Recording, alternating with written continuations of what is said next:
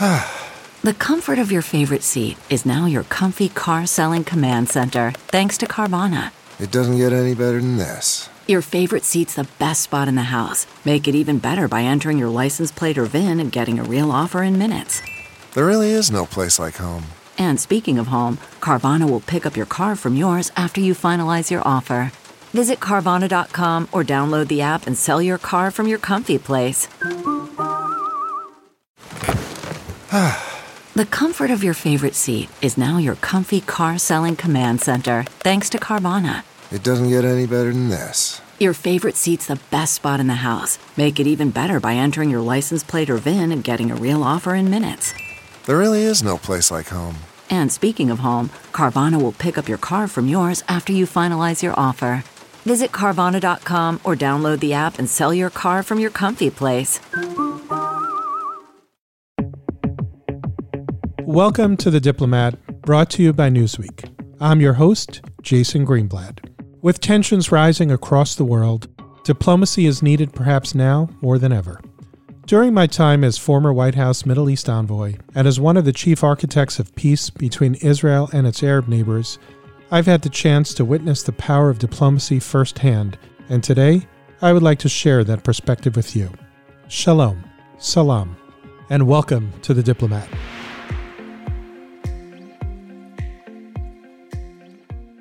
On May 26, the Washington Post published an opinion by Khalid Al-Jabri with the title, "I Know Saudi Repression. Biden Should Save Ties with the Kingdom with Conditions." First, some context. Khalid Al-Jabri is simply identified as a health tech entrepreneur and a cardiologist. In the opening sentence of the opinion, Khalid describes himself as a victim of Saudi Crown Prince Mohammed bin Salman's ruthless regime. I think it was misleading for the Washington Post to publish this opinion without the proper context explaining exactly who Khalid is. The author, Khalid Al-Jabri, is the son of Saad bin Khalid Al-Jabri, a former Major General, Minister of State, and longtime advisor to the deposed Crown Prince Mohammed bin Nayef of Saudi Arabia, also known as MBN. Saad, Khalid's father, meaning the father of the author of this piece, has been living in Canada since May 2017, and the Saudi government has long sought to have Saad extradited to Saudi Arabia on charges of corruption. When reading this opinion, it's important for the reader to understand that the author of the opinion is very interested in this matter in a way that might significantly affect his judgment. I'm not saying what Khalid wrote is false. I have no way to evaluate the truthfulness of what he wrote. But I do think it was incumbent on the Washington Post to have alerted its readers to the significant interest that Khalid has in connection with this opinion. In the opinion, Khalid accuses the Crown Prince Mohammed bin Salman, also known as MBS, of being ruthless, and he says that his family is being tormented by a brutal intimidation campaign without explaining who he is and who his father is and the circumstances of the accusations against his father. Again, I want to be clear. I'm not saying his claims are untrue. I can't verify them one way or the other. But the fact that Khalid intentionally omitted this crucial fact, that his father is subject to an extradition claim on charges of corruption, is certainly something important to consider when reading this opinion. In the opinion, Khalid says that he is a proponent of a healthy U.S.-Saudi partnership, and he argues that President Biden could and should salvage the partnership, but not at all costs, he says. I agree with Khalid that the United States and Saudi Arabia should have a healthy partnership, and I certainly agree that President Biden could and should repair the relationship. But here's where Khalid and I have very different thoughts on this. Khalid writes that President Biden came into office planning to recalibrate U.S. relations with Saudi Arabia. Well, folks, that's a real understatement.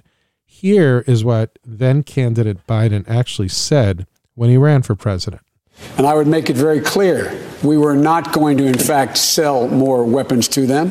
We were going to, in fact, make them pay the price and make them, in fact, the pariah that they are. There's very little social redeeming value in the present government in Saudi Arabia.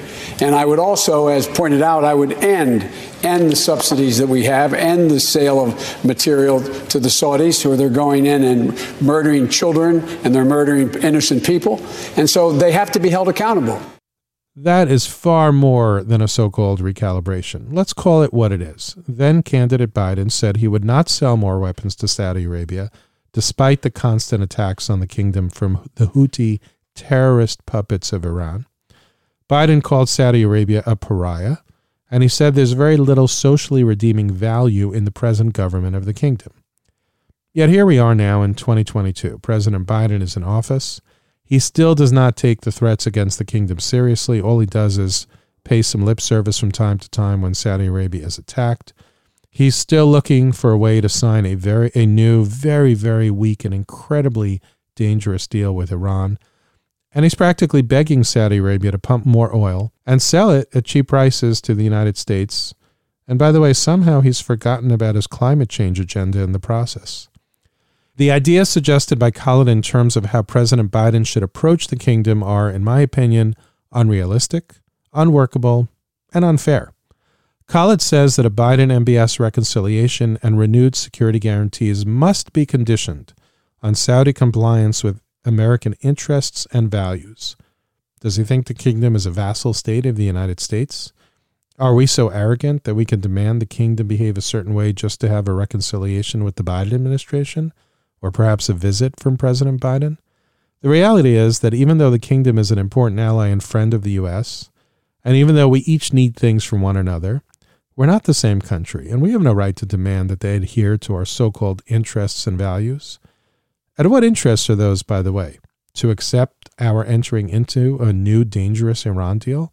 Well, that's certainly not in the interest of the Saudis or most of the other countries in the region. Even our country is heavily divided on that issue.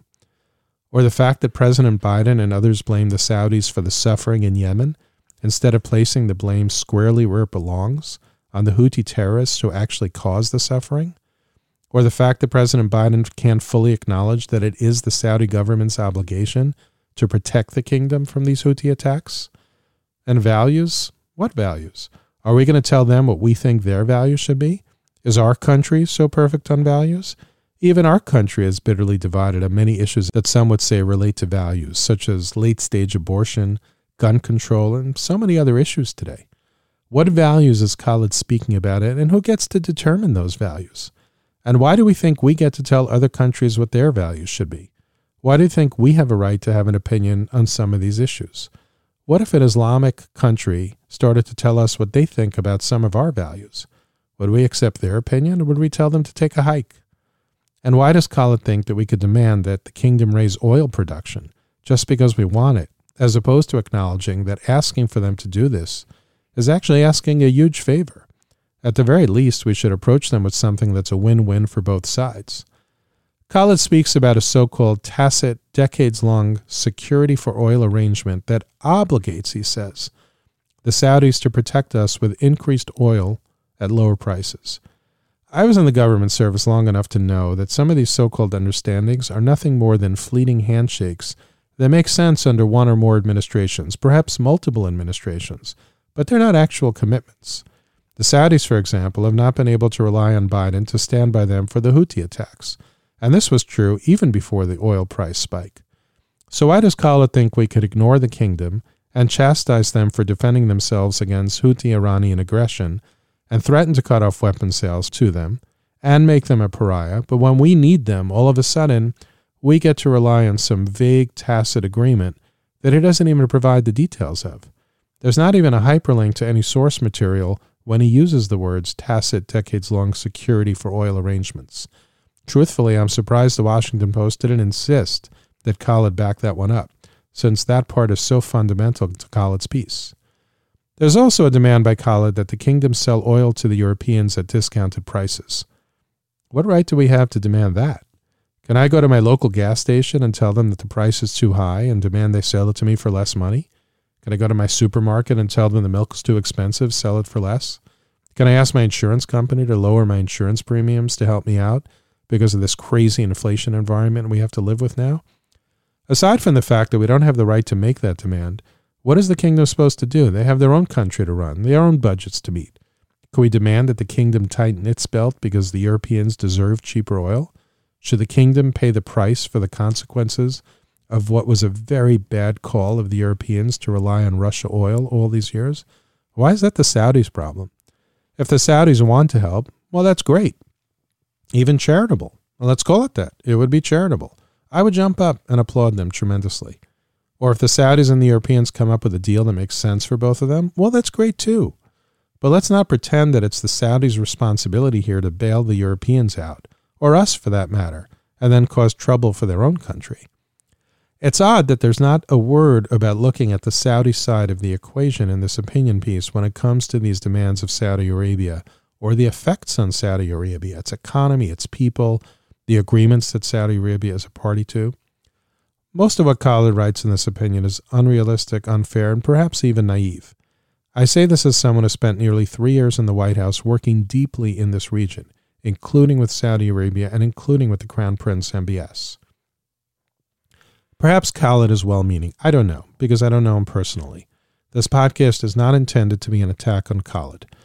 What I want to do is show my listeners and readers of Khalid's opinion, and indeed many other opinion pieces, that they need to understand not only the significant limitations of opinions like this, but also that complex subjects like this can't possibly be summarized or discussed properly in a 750 or so word opinion piece, especially in this case from someone who might have a significant bias on the subject.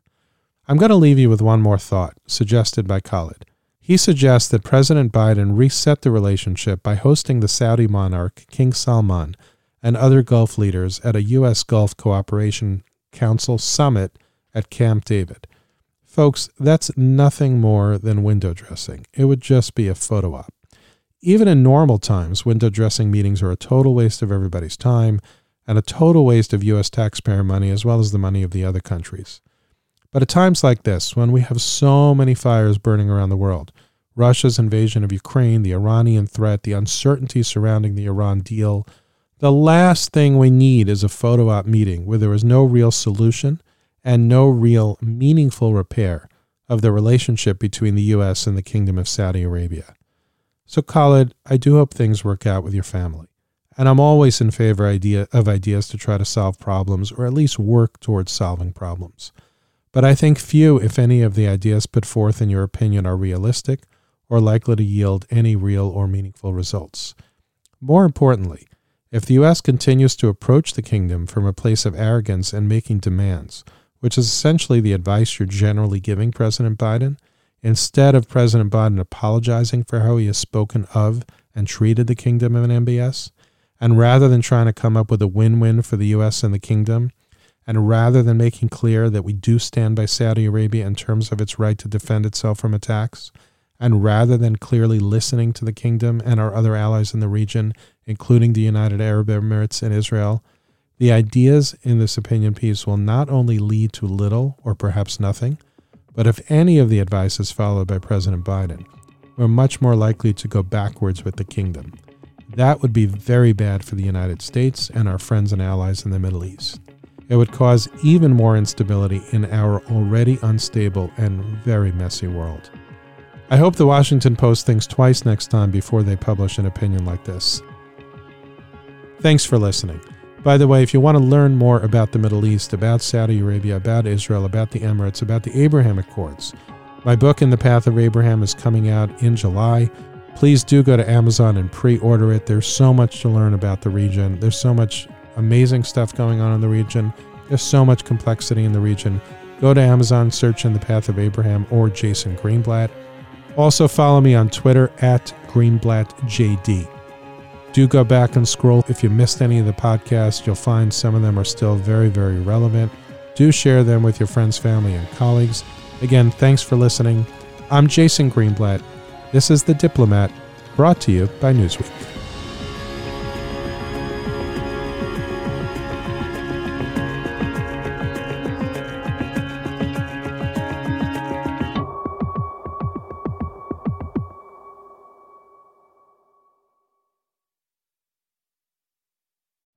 You know how to book flights and hotels. All you're missing is a tool to plan the travel experiences you'll have once you arrive. That's why you need Viator. Book guided tours, activities, excursions, and more in one place to make your trip truly unforgettable. Viator has over 300,000 travel experiences to choose from. Everything from simple tours to extreme adventures and all the niche, interesting stuff in between. So you can plan something that everyone you're traveling with will enjoy. Real traveler reviews give the inside scoop from people who've already been on the experiences you're considering. So you can plan with confidence. Free cancellation helps you plan for the unexpected. And 24/7 customer support means you can travel worry-free. Download the Viator app now and use code Viator10 for 10% off your first booking in the app. Find travel experiences for you. Do more with Viator.